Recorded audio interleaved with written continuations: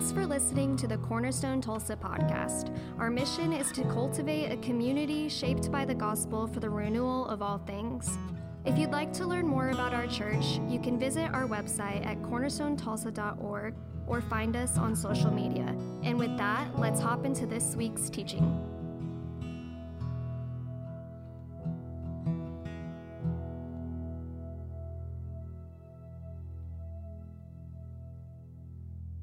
Today's first reading comes from Jonah. When God saw what the Ninevites did and how they turned from their evil ways, he relented and did not bring on them the destruction that he had threatened. But to Jonah this seemed very wrong, and he became angry. He prayed to the Lord, "Isn't this what I said, Lord, when I was still at home? That is what I tried to forestall by fleeing to Tarshish. I knew that you are a gracious and compassionate God, slow to anger and abounding in love, a God who relents from sending calamity. Now, Lord, take away my life, for it is better for me to die than to live." But the Lord replied, "Is it right to be angry?" Our next reading comes from Matthew. For the kingdom of heaven is like a landowner who went out early in the morning to hire workers for his vineyard. He agreed to pay them a denarius for the day and sent them into his vineyard. About 9 a.m, he went out and saw others standing in the marketplace doing nothing. He told them, "You also go work in my vineyard, and I will pay you whatever is right." When the evening came, the owner of the vineyard said to his foreman, "Call the workers and pay them for their wages, beginning with the last ones hired and going on to the first." The workers were hired. About 5 p.m. came, and each received a denarius. So when those who came were hired first, they expected to receive more, but each one of them also received 1 denarius. When they received it, they began to grumble against the landowner. "These who were hired last only worked 1 hour," they said, "and you have made them equal to us who have borne the burden of the work in the heat of the day." But he answered one of them, "I am not being unfair to you, friend. Didn't you agree to work for a denarius? Take your pay and go. I want to give the one who was hired last the same as I give you. Don't I have the right to do what I want with my own money? Or are you envious because I am generous?" So the last will be first, and the first will be last. This is the word of God for the people of God. Awesome. Y'all can take a seat. Thanks, Ben and Nina.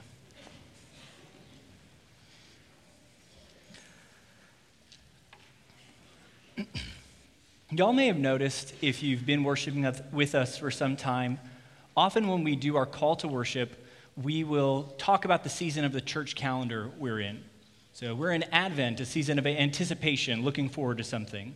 We're in Christmastide, we're rejoicing and celebrating that Jesus has come. And you may have noticed we haven't talked about the season of the church calendar we're in a long time, and that's because today is the 17th Sunday after Pentecost in a season called Ordinary Time. When we're counting and we're up to 17, it feels like this is lasting for a long time. And honestly, I'm helped by the seasons of the church calendar. I'm helped when my worship is directed towards something.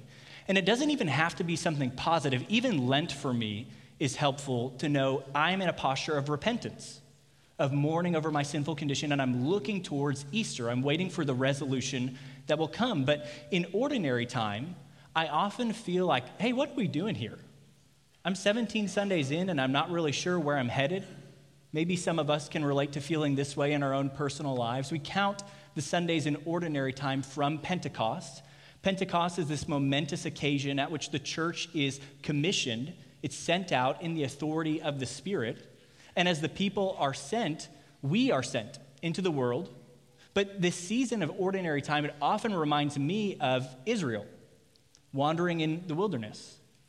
They had their own sending and commissioning event, the Exodus, and we see them at first really hyped to be the people of God, excited at what he's doing through them, and yet as they enter into their wilderness wanderings, very quickly that turns into complaining against God and bitterness with one another.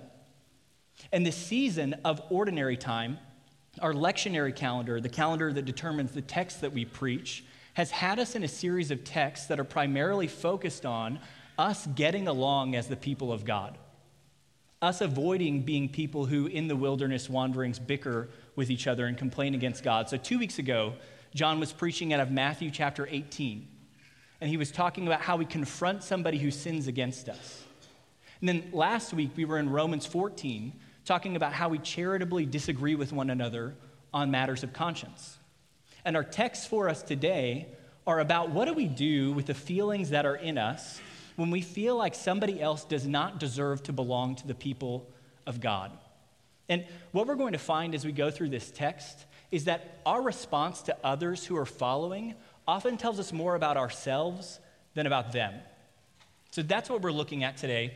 I want to recap our text to start, and I want to give you permission to laugh. I noticed no one laughed when Ben read the Jonah text. It is funny, okay? So let's see what's going on here. What's going on in the story of Jonah is he's a disobedient prophet. I don't know how familiar everyone is with the story of Jonah. Maybe you remember a felt board somewhere dimly in your past where there was a whale involved. He was swallowed up. Jonah's whole thing is he is called by God to go preach repentance to Nineveh, and he runs away, which is a crazy thing for a prophet to do. You would think somebody who has been commissioned by God to speak on his behalf, calling people to repentance, would know better than to think he could run from God. And yet that's exactly what he does. And God brings him back to his assignment. He preaches to the people of Nineveh. And in 3:10, the very beginning of our teaching text for today, they respond in repentance. And it prompts this outburst from Jonah. So read what he says here. He prayed to the Lord, "Isn't this what I said, Lord, when I was still at home? This is what I tried to forestall by fleeing to Tarshish. Because I knew that you're a gracious and compassionate God, slow to anger and abounding in love, a God who relents from sending calamity." What Jonah is doing here is he's saying, God, you always do this. You forgive people. It's not fair. Why do you forgive them? He's using the exact same title that God gave himself back when he revealed himself to Moses in the wilderness. I'm a God abounding in steadfast love. I'm generous. I'm compassionate. And Jonah is mad about it. He's a pouting little kid. Verse 3, he goes on, and if we were doubting that he was pouting, if we were doubting that we should laugh, this should seal it for us. God, just take my life. It's better for me to die than live. He's an angsty teenager. Just kill me. Just put me in the dirt. Put me in the mud. I don't even need a coffin. Just kill me right now if this is how you're going to act. Jonah's upset. And really, if we're reading this text for what it is, it should make us pause as the reader and ask, why is this in our Bible? Because he is not an example to us. At least he's not a positive example of how we're supposed to act. We ought not imitate Jonah, who's complaining against God because God is so compassionate that he would even forgive the Ninevites. Jonah is in our Bible because he's a scathing critique. He's a critique of anyone who would adopt the same posture that would say, why are you saving people, God? They don't deserve it. They don't deserve to belong to your family. This ought to be an embarrassment to him, and it ought to be an embarrassment to us when we find ourselves in the same posture.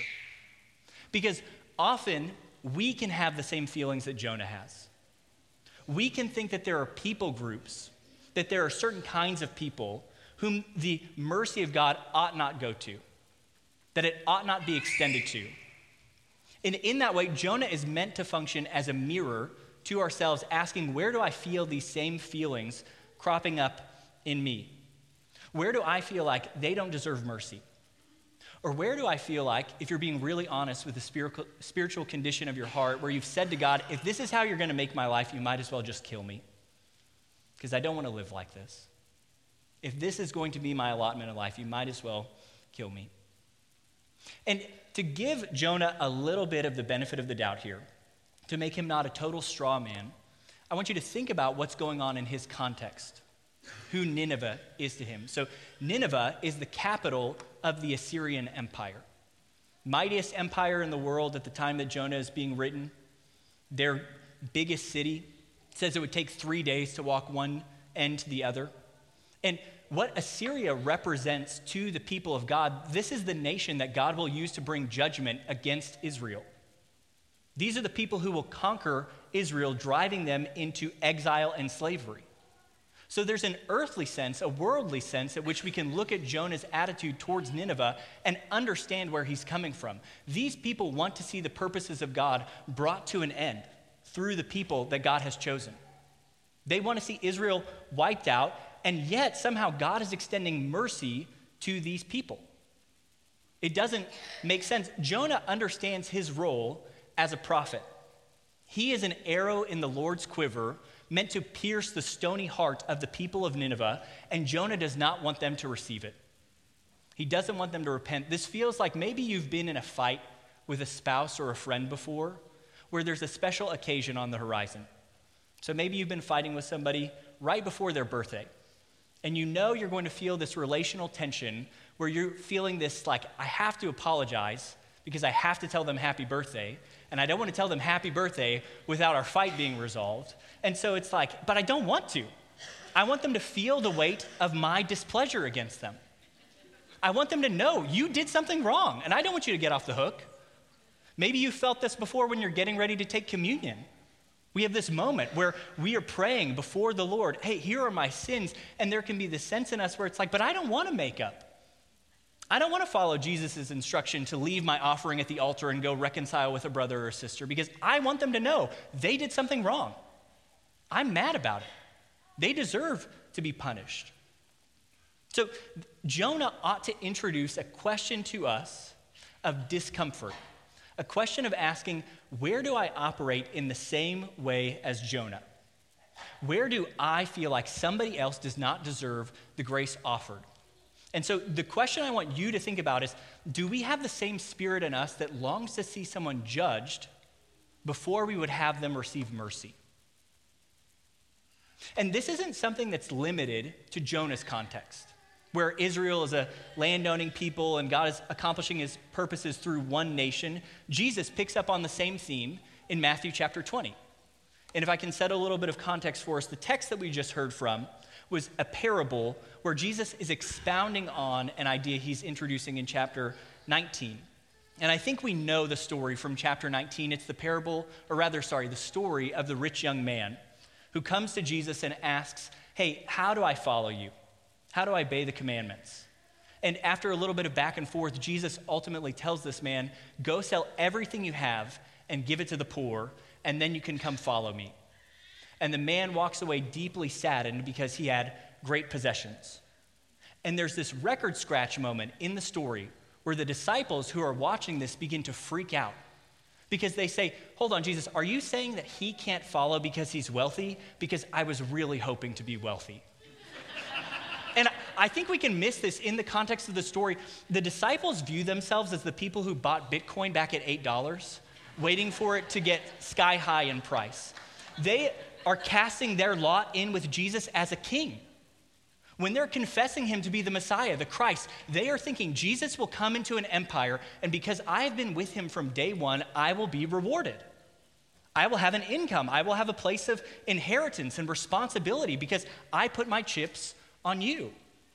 And Jesus, he clarifies in this moment, he says to them, it's true, you will receive an inheritance for following me. Any cost that you've borne, leaving your family, leaving behind your job, leaving behind your city, you will be repaid for those things. But Jesus also detects in them this incorrect presupposition about what it means to follow after him. And so this parable is meant to be instructive, it's meant to be a warning, and it begins with this phrase that Jesus says, many who are first will be last, and many who are last will be first, which is one of those phrases where I think we kind of like narrow our eyes and nod, like, yeah, that sounds wise.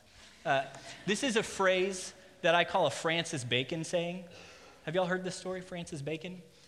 So there's a famous quote, knowledge is power, said by a philosopher, Francis Bacon. And there was a little kid growing up, his dad would always say, knowledge is power, Francis Bacon, attributing the quote. And the kid heard this as, knowledge is power, Francis Bacon. And so all throughout his life, when people would say knowledge is power and they wouldn't finish the quote, he would chime in, and Francis Bacon. And they'd kind of like look at him for a second and they'd, yeah, sure. And it wasn't until years later when he saw it written down, he was like, oh, I'm an idiot. This is a quote being attributed to somebody. But sometimes Jesus has these punchy little sayings. The first will be last and the last will be first, where we go like, oh, and Francis Bacon, sure. What does Jesus mean when he says this? Maybe that was unhelpful for our attentiveness here. Well, what Jesus is doing in the parable of the workers is, it's a pretty simple plot. There's a man who hires a bunch of workers to come work in his vineyard, and he hires them all throughout the day, and then when pay time comes, no matter the amount of time they've worked, he pays them the same wage. And what this does is it makes the last one paid, the first one hired, indignant. He feels slighted, stiffed by this wage structure.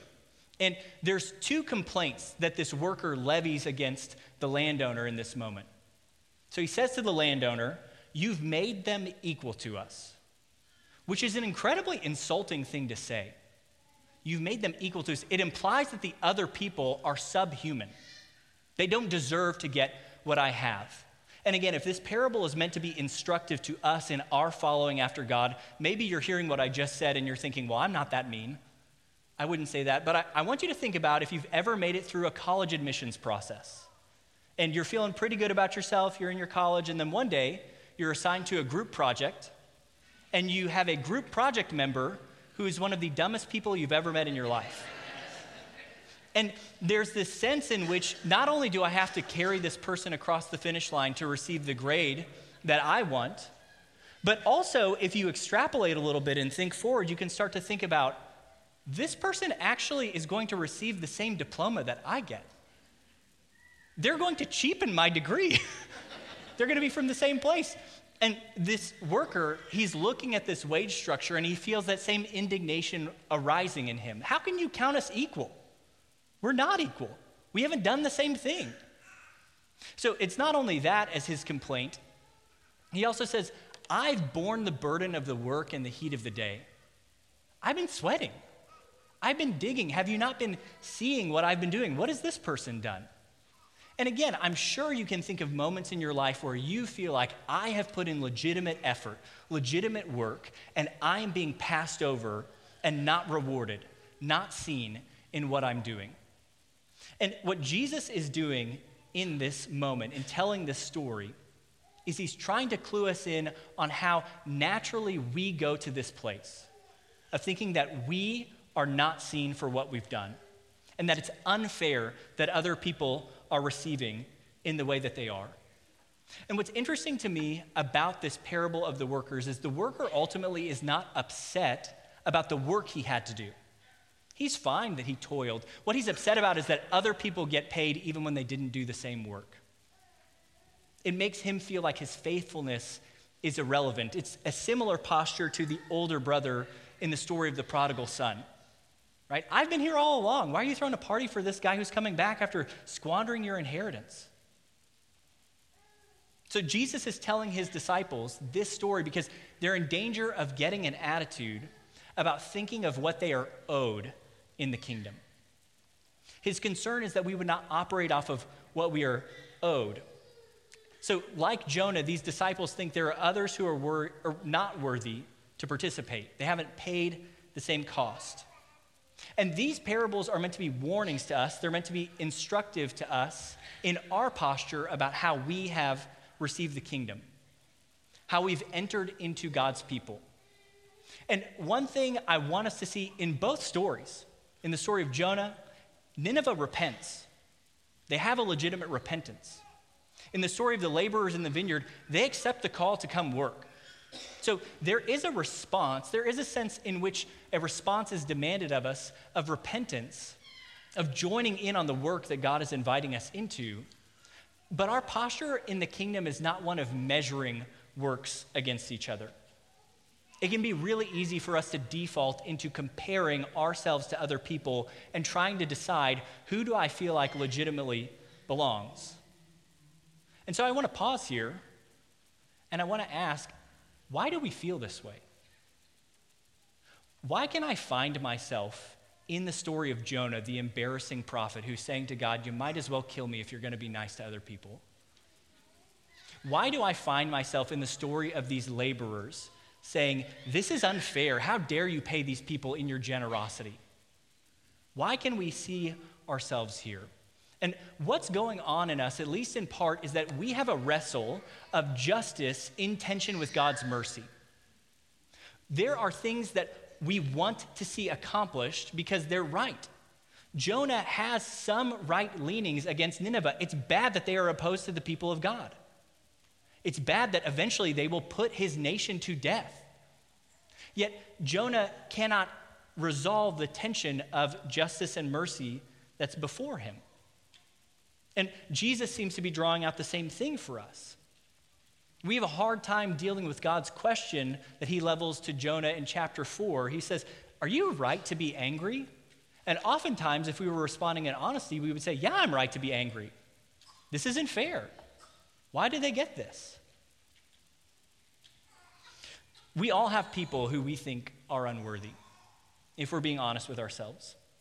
And it may not even be that they are unworthy of salvation. It may be that we feel that it's unfair that they get to follow while having something in their life that we don't have. So why does this person get to be married and follow after you while I have to be single? Why does this person get to have wealth while I don't? Why do they have a sane, functional family while I don't? Why do they have fulfillment in their career and I don't? And what we can find ourselves doing is counting the cost that we have borne in order to follow after Jesus and getting to a place where we harbor resentment in our hearts towards brothers and sisters in the faith.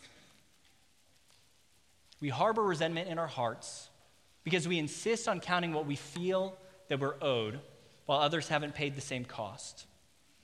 We say along with the laborer in the vineyard, "God, you're making them equal to us." What often happens in the Christian life is we begin from a posture of grace and then move on to relying on our works. But grace is unmerited favor. It's getting something that we didn't earn. And it's almost crazy to think that we would choose to live on our works rather than continue to dwell in the grace that God has given. But I think we do it because in a strange way, it can feel more comfortable. It can feel more tangible for me to produce a kind of relativistic righteousness in myself. Not that I'm righteous in any ultimate sense before God, but when I look around at other people and I say, "Well, I've borne more of a cost than you have. I've done more than you have. I've given more than you have," we can get this sense of superiority in ourselves. It feels safer, even though it's not resting in what's been offered to us in Jesus. This is something that I've seen in a really unique way in a family that I'm friends with in San Antonio. They were really involved in missions for a long time in Russia. Way longer story here, but ultimately they ended up adopting 2 children from Russia. One of them was an older boy, and when he made it back to the States, they noticed this weird behavior that he had at dinner.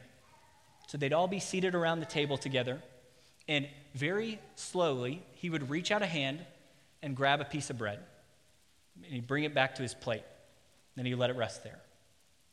Then he'd take his napkin from his lap, and he'd bring it up to his plate and cover his bread. Then he'd take the piece of bread down to his lap, and when he thought no one was looking, he'd take the piece of bread and he'd put it in his pocket.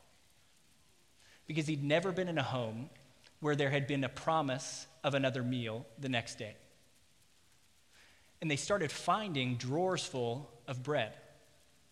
His closet was packed with bread. Under his bed was bread. Because he couldn't believe the promise of adoption that had been granted to him. He couldn't believe that he was allowed by grace to enter into a seat at the table. And so he stored up for himself these little pieces of bread that would grow stale and moldy with time. And friends, this is what we find ourselves doing in the kingdom. We enter by grace, by unmerited favor, and then we begin to doubt our place. And we begin to grab these little works of righteousness, these little rolls that we can fill our pockets with in order that we might feel safer about what is coming to us. And then, from this weird place, we begin begrudging the other people who are seated at the table because we're comparing our stale little rolls with this bountiful feast that's been placed before them and wondering, "God, why are you being merciful to them? They didn't deserve this." That's what sin does in us. So what do we do with that? If you find yourself having a hard time extending grace to other people, chances are it's because you've stopped believing it for yourself. Grace is one of those things we cannot extend to other people if we have not internalized it for ourselves. And again, we operate out of this posture of wanting what is fair, wanting what is each person is owed, but grace is unfair. Grace means getting what you do not deserve. So a little lesson here. Oh, this has been up for a while. Justice is getting what you deserve. So justice is getting what's coming to you. It's what Jonah wanted for the people of Nineveh. Mercy is not getting what you deserve. Grace is getting what you don't deserve. We struggle with grace. We struggle at getting what we do not deserve. And there's one thing that's instructive to us, ought to be instructive to us in these two stories, is that God is actively looking for ways to wake people up to their denial of grace. So in the story of the laborers in the vineyard, one thing that's really significant is the landowner instructs that the people who were hired last be paid first. He could have avoided the whole thing if he just paid the people who were hired first. They never would have known that everybody made the same wage. The landowner wants them to become enraged. He wants them to see, hey, you're making the same thing as everybody else hired before you, because he wants them to wrestle through the feelings that arise in them when this comes up. In the story of Jonah, you may remember the details towards the end of the chapter. Jonah walks out of Nineveh after his kind of pouty fit to God. He decides to go look over the city to see what's going to happen. And God, in his kindness, appoints a plant to grow and to shade Jonah. And then the next day, God appoints a worm to come attack the plant. And it dies and shrivels. And then Jonah's sitting in the heat, and he again says, you might as well just kill me if you're going to make me hot. Which again, it's like, golly, dude, can you grow up a little bit? But he's complaining against God, and God uses this again to ask him the same question. Is it right for you to be angry? Is it right for you to be upset at me? And the reason I'm belaboring this point is, friends, if you have someone or something or some group that you find yourself embittered towards their participation in the people of God, you don't belong, or you haven't earned the same place that I have, it may be that God is trying to wake you up to the fact that you have not internalized the grace that he has offered you. That you are angry because you're taking these roles from the table and then asking, why did they have a seat, when you have a seat as well? You are getting what you don't deserve. What God is trying to do at those moments where you feel bitterness towards another person is he is inviting you into a fuller life. He's inviting you to wake up to, if I can't extend grace to somebody else, then I don't understand what I have been given in Jesus. There's something more for me here. And back to how I opened us up, this season of ordinary time, this season of wandering and waiting. The New Testament is full of warnings against rivalry, selfish ambition, conceit. It's full of admonitions towards unity with each other. One of the most surefire ways there will be bitterness in the church, there will be opposition in the church, is if we find other people to be illegitimate attendees, illegitimate people in the kingdom of God. And so what I want to press us towards is, church, we need to labor to refresh ourselves on the grace that has been offered to us daily. I'm reminded of David's posture in the Psalms. He, at one point, says, why are you downcast, O my soul, and why are you at turmoil within me? Hope in God, for I will rejoice in him again, my salvation and my God. And I think about that psalm because David is arguing with himself. He's literally asking a question of his own soul. Why are you so upset? You know what's going on. You know that you have grace from God. Don't be upset. Rejoice. And he's literally, we catch him in an argument with himself. We ought to adopt the posture of David, arguing with ourselves if we find ourselves in a place of bitterness towards other people who are in God's family. We ought to labor towards praying our way towards receiving the grace that we have been offered in Jesus. And I think one thing that's really helpful here, there's a Scottish pastor, Robert Murray McCheyne. He had a saying where he said, for every look you take at yourself, look 10,000 times to Christ. Which I think is a helpful corrective for us, because I think the more we look at ourselves, the more we think about, God, what you have or haven't given me in comparison to what you have or haven't given this other person, the more inclined we will find ourselves to be embittered towards other people. But if we can take our eyes off of ourselves and put them on Jesus and the grace that he has offered us, then we will be able to internalize what has been done for us, and we will be able to live as those freed to accept other people, to invite them to the table as well. So friends, I want you to hear, if we're not living from the grace we've received, we will not be able to offer it to others. So fight for it. Fight to live from the grace that you have received. Y'all, we want people to get what they deserve or what we think they deserve. But the good news of the gospel is people don't get what they deserve. You don't get what you deserve. That's the good news. If we're in Christ, that is true for us. So may God refresh and renew our hearts that we would feast at his table, not begrudging other people their seat, but recognizing all of us have been invited in grace. Pray with me.